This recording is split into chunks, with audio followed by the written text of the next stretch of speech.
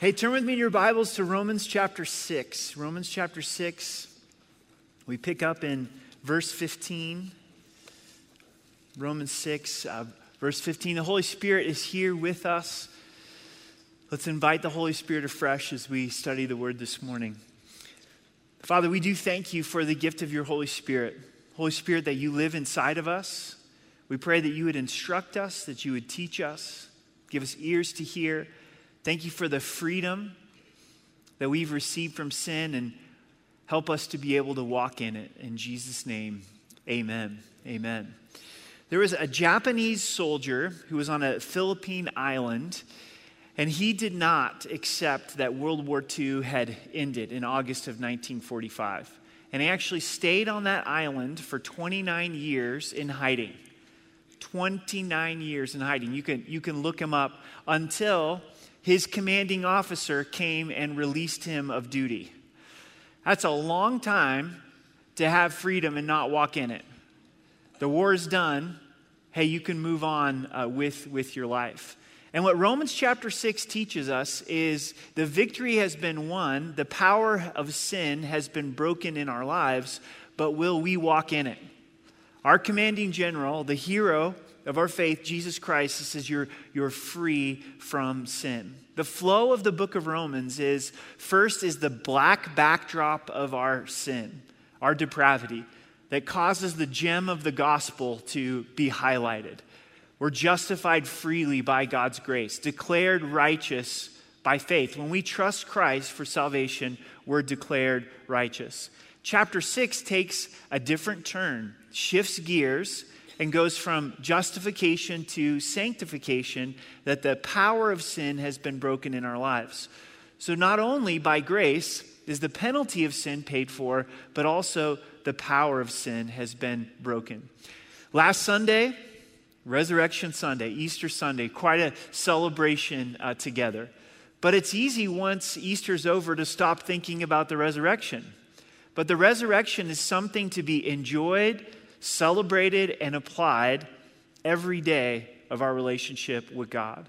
Newness of life. We get to walk in newness of life, to reckon the old man dead and yield ourselves to God. So the second half of Romans chapter 6 really emphasizes yielding ourselves to the Lord, walking in this new life that we have received.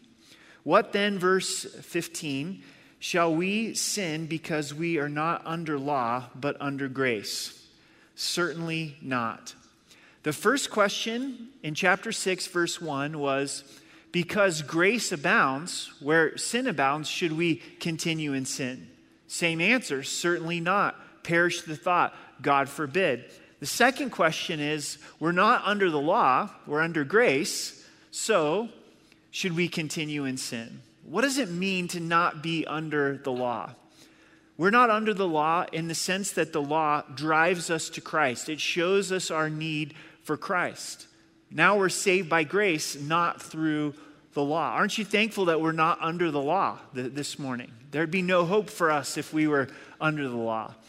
But we're under grace. The word under speaks of covering, to be under an umbrella, under a cloud. The children of Israel traveling through the wilderness, God provided a cloud. We're under grace in Jesus Christ, his unearned, undeserved, unmerited favor. And being under grace, would we then take the grace of God and have this attitude of, I'm just going to continue in sin? I'm not going to have conviction in regards to sin? Same answer, certainly not. God forbid, perish the thought. In verse 16, do you not know that to whom you present yourselves slaves to obey, you are that one's slaves whom you obey, whether of sin leading to death or of obedience leading to righteousness? Paul gives us this principle through illustration of slavery. He's getting the attention of his readers in Rome, the capital of the Roman Empire. 1/3 of the population in the Roman Empire are slaves. You process that for just a moment. If you were to take 1/3 of the sanctuary, 1/3 are slaves. 1 out of every 3 people that you see are are slaves in the Roman Empire, so they understand slavery. And Paul is not condoning slavery, not saying that God is for slavery, but he's using it as an illustration to say we have a choice to make if we're going to be slaves to God, slaves to righteousness, or slaves to unrighteousness and slaves to disobedience. The hallmark of slavery is obedience. Slaves didn't have a choice whether they would obey or not. And for us to be able to say, I'm settling this issue in my heart that I'm a slave to righteousness. There's two masters here in verse 16. Slaves to sin, leading to death, or slaves to obedience, leading to righteousness. But whatever you present yourself to, whatever we yield ourselves to, we will be a slave to obey. We see this in the natural world, the nutrition and food. You know, if we yield ourselves over to junk food, that's what our body craves. That's what we want. But if we yield ourselves over to good and nutritious food, all those green vegetables and stuff, that's what your body starts to crave. At least that's what I've heard. That's what I've been told. What are you yielding yourself over to?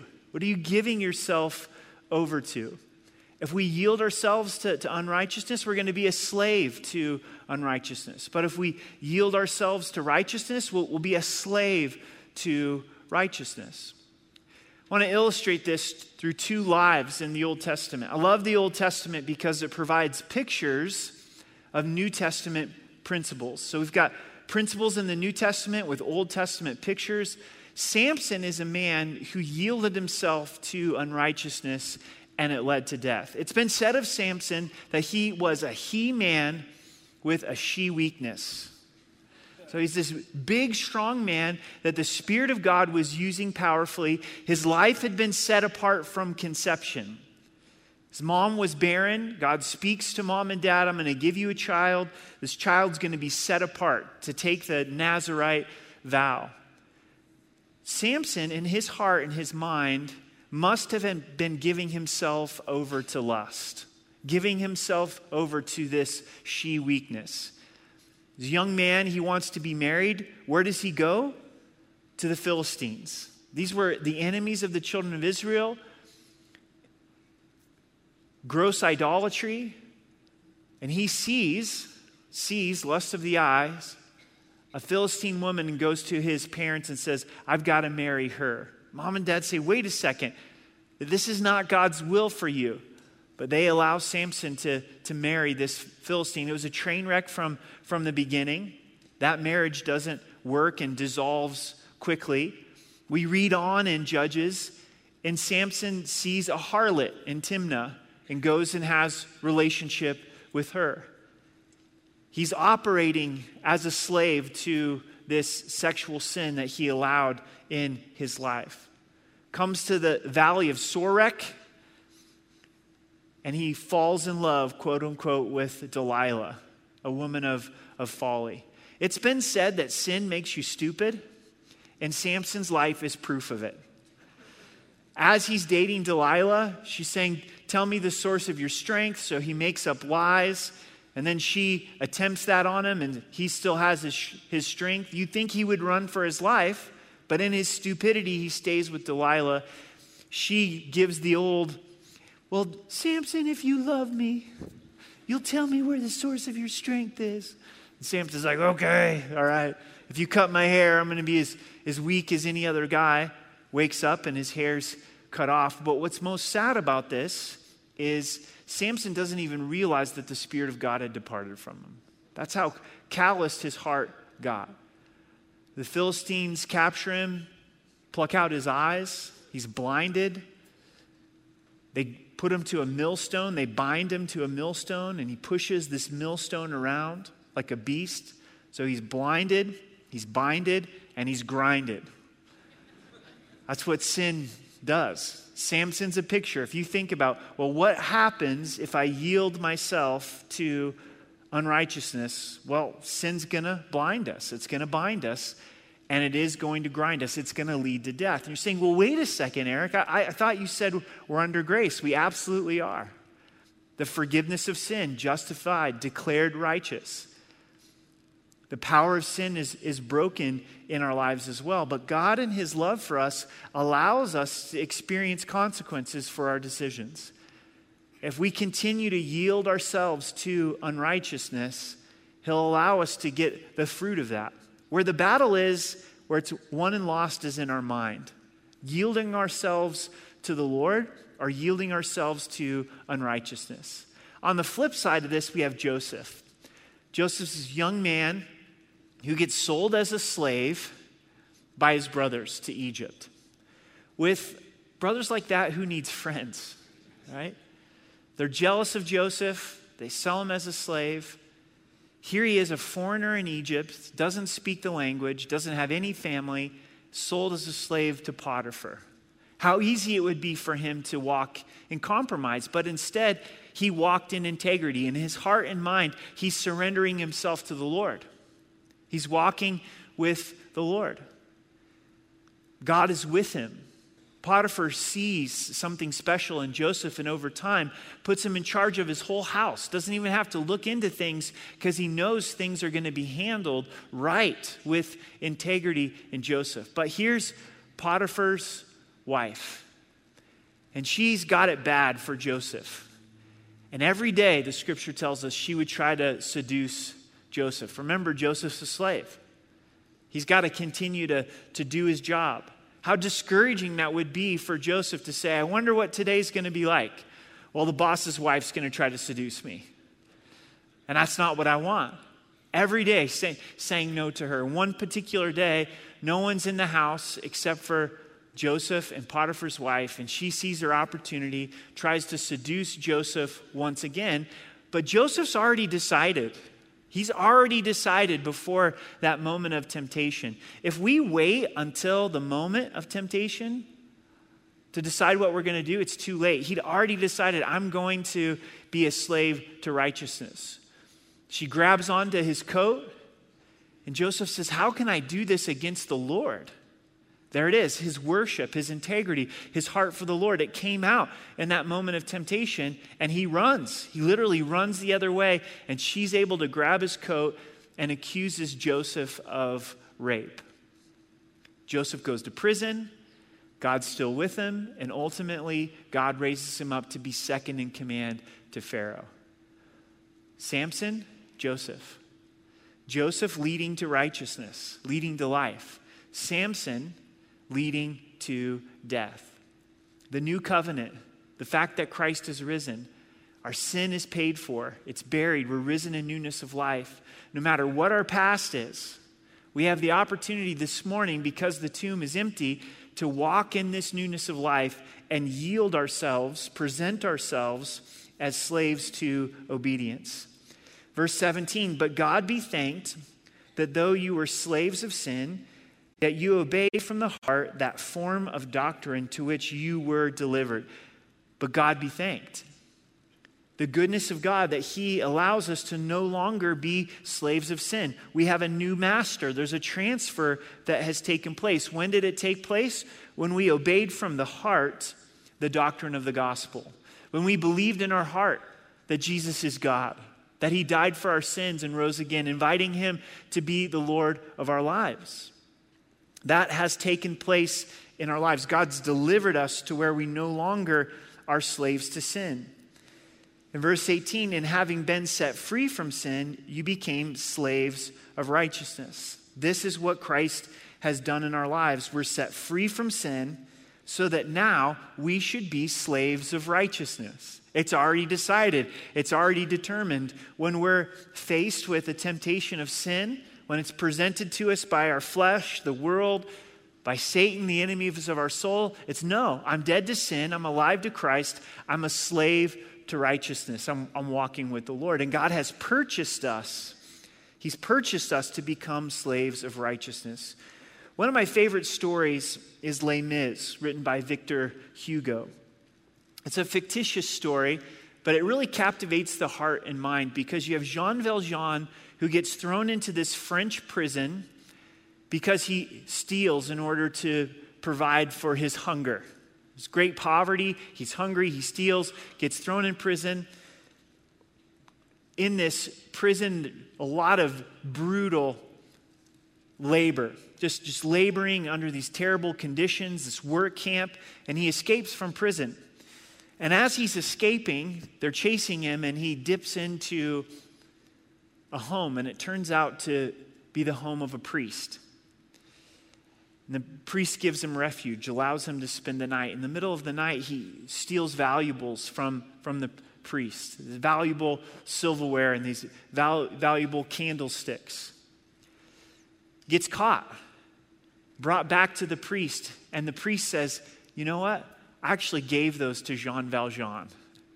He gives grace to Jean Valjean. That would have been it for Jean Valjean if he says, hey, you stole these from me.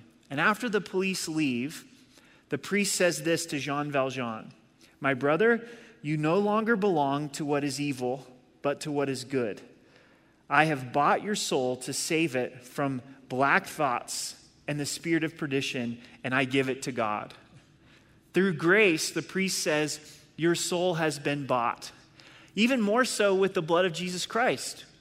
We've been bought. God has purchased us. Our life doesn't belong to us anymore. He saved us by grace to not leave us in sin, but for us to walk differently, to be changed and transformed, and to now be slaves of righteousness. Verse 19, I speak in human terms because of the weakness of your flesh. Paul's saying, I'm doing my best to give you an illustration because of the weakness of your flesh, the weakness of our hearts and minds to understand the things of God. For just as you presented your members as slaves of uncleanness and of lawlessness, leading to more lawlessness, so now present your members as slaves of righteousness for holiness. We can think back, prior to knowing Christ as our Savior, there wasn't much struggle with sin, was there? Man, we're tempted, we give into it, we're walking in sin, we're walking in this lifestyle of sin.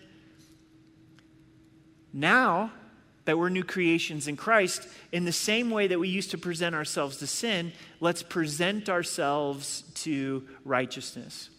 Paul is being very practical here. You may want to underline these three words, presented your members. Members. He's talking about our eyes, our ears, our hands, our feet, our mind, our heart. God, I'm giving my physical being to you.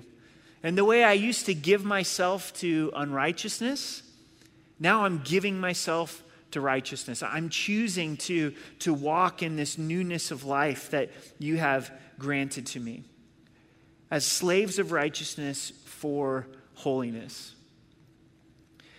I got to see this and witness this in my dad's life. My dad came to know Christ in his early 20s, and my mom as well. And there were a few moments where his integrity really shined. We would go hunting in Southern Oregon with our best friends, Brendan and Jared, and their dad, Dave, and my brother. We were hunting and all young out there and had finished the day hunting, hopped in our friend's Bronco and driving back to camp.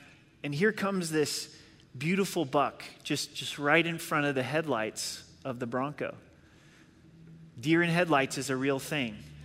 Just standing there waiting to be shot. Well, it's illegal to shoot deer after the sun goes down. You can't do it, right?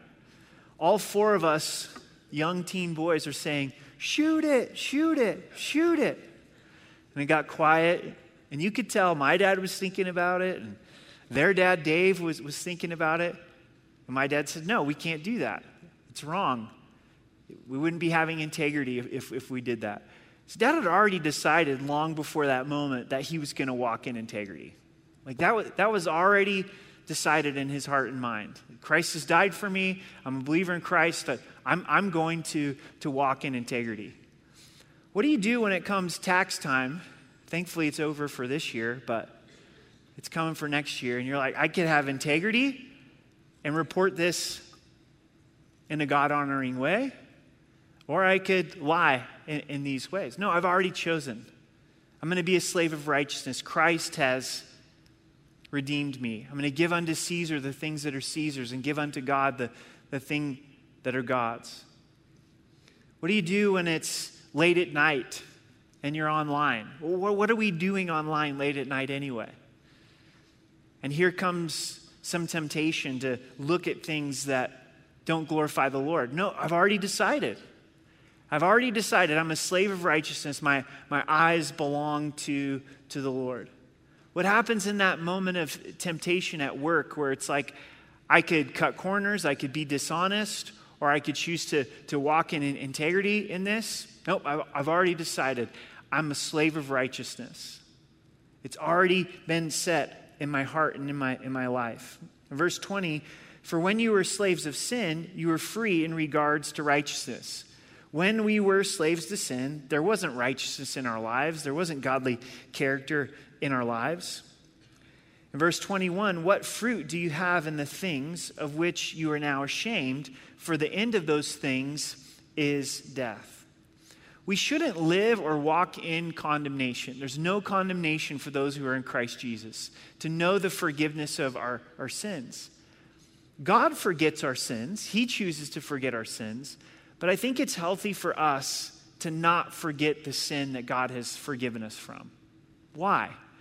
Well, one, it causes us to rejoice in his grace and forgiveness. It produces humility in us, but it also helps us to not go back to that life of sin. Remember accurately. That's what Paul's encouraging us. And the things that you used to do that now you're ashamed what was the fruit of those things? The end of those things was death. Why would you go back to that?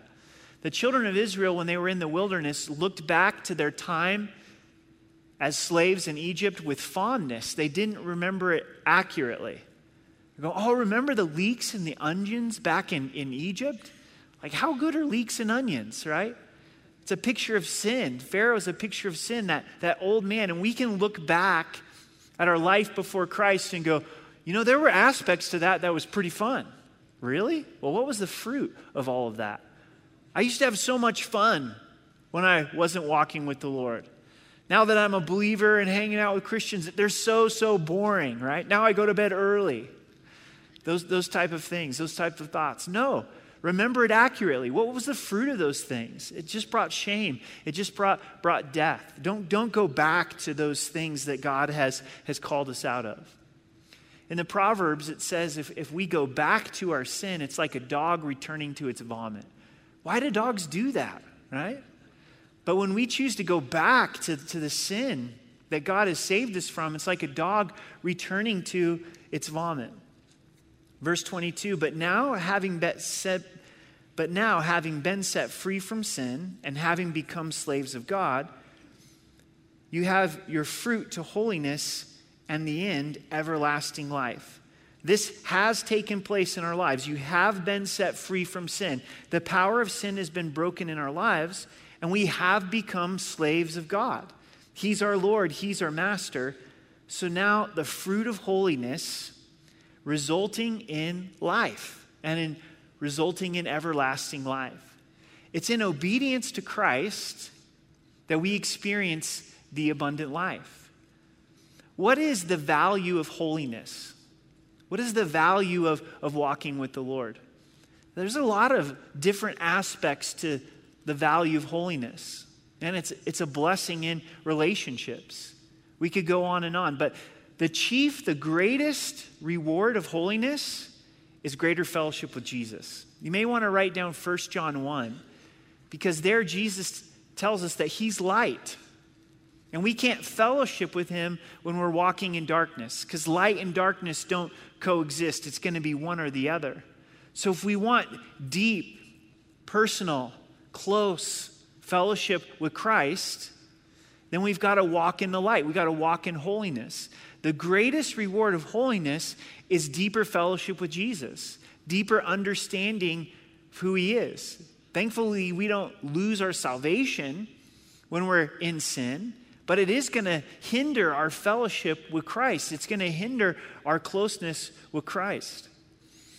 In verse 23, for the wages of sin is death, but the gift of God is eternal life in Christ Jesus our Lord. With these two masters that are contrasting here, the old master pays wages. The wages of sin is death. You get what you deserve. It speaks of eternal death, hell, eternally being separated from the Lord, physical death, dying in this life. But thankfully, God doesn't leave us there. But the gift of God is eternal life in Christ Jesus our Lord. Our new master, Christ is our master. He doesn't pay wages. He gives the gift of grace, the gift of eternal life. Well, how do you receive this free gift? How do you open up this gift? Through faith. By believing that Jesus died for your sins, that he rose again. Romans 10:9 says, if you confess with your mouth the Lord Jesus and believe in your heart that God has raised him from the dead, you will be saved. The free gift of salvation. And this free gift of salvation, it's in Christ Jesus, our Lord. Our Lord. This is a fitting way for Romans chapter 6 to end because Jesus is Lord. We have to get this squared away in our relationship with him, that he is our authority. Now, is it true that Jesus is your friend? Yes. John tells us that he is our friend because he lets us know his will. He called his disciples his friends. But please understand that this is not like any other friendship. We are not peers with Jesus. And Jesus died and he rose again to be our Lord, which means that he's our master and he has our allegiance and he has our obedience. When Jesus asks us to follow him and to walk in his ways, it's not a suggestion. It's not like, well, if you see the value in this and you feel like it, why don't you go ahead and follow me? He says, no, follow me. He challenges us. He invites us. He says, if anyone wants to come after me, then let him deny himself, take up his cross, and follow me. Because if you seek to save your life, you'll lose it. But if you lose your life for my sake, you will find it. Christ loves us so much that he died for our sins and rose again so that we could be forgiven and so that we don't have to stay in that place of sin in our lives. It would be nice if this issue of obedience, this issue of allegiance to Christ got solved in one moment in time. Or this Sunday morning at the 9 o'clock service, we're like, Jesus, you're my Lord. I'm presenting myself to you. I'm a living sacrifice. Well, the problem with living sacrifices is we tend to crawl off the altar, don't we?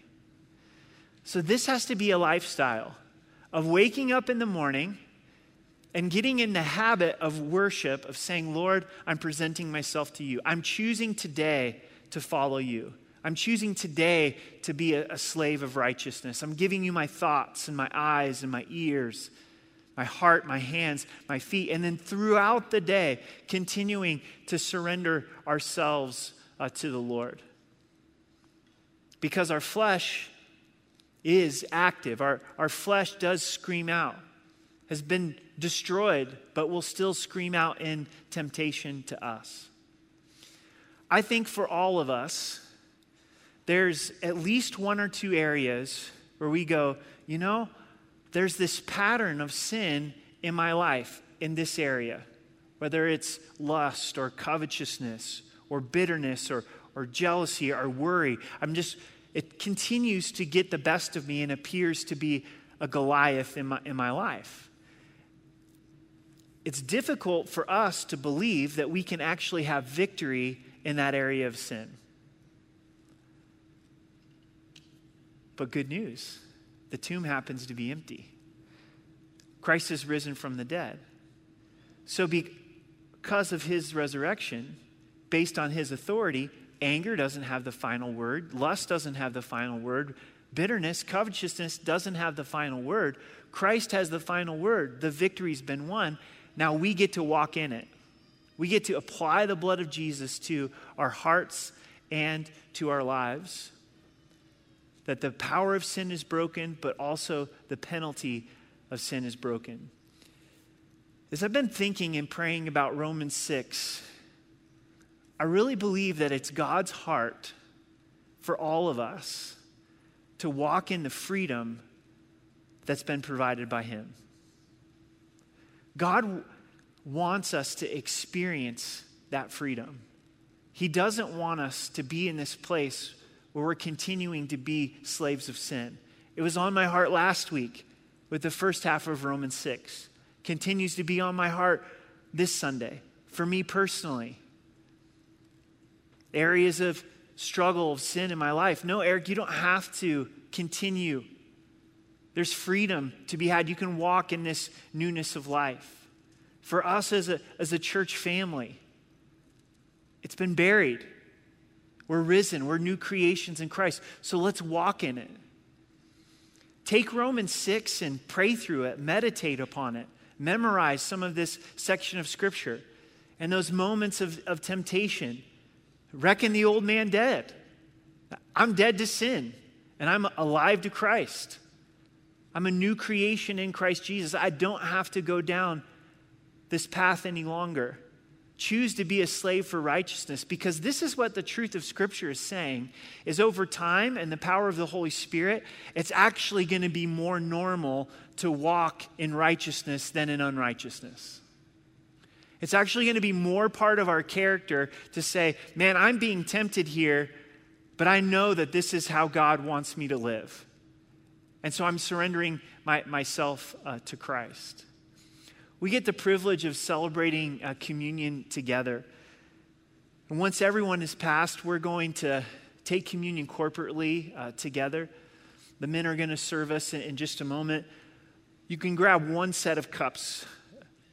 Donnie prepares communion and has gone to the extra work of putting the bread in the bottom cup and then putting the juice in another cup, so you can just grab one set of cups.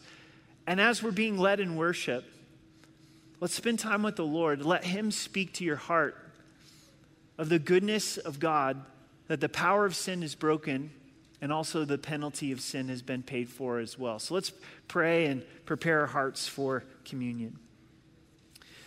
Jesus, we thank you so much for your sacrifice. You've instructed us to do this in remembrance of you.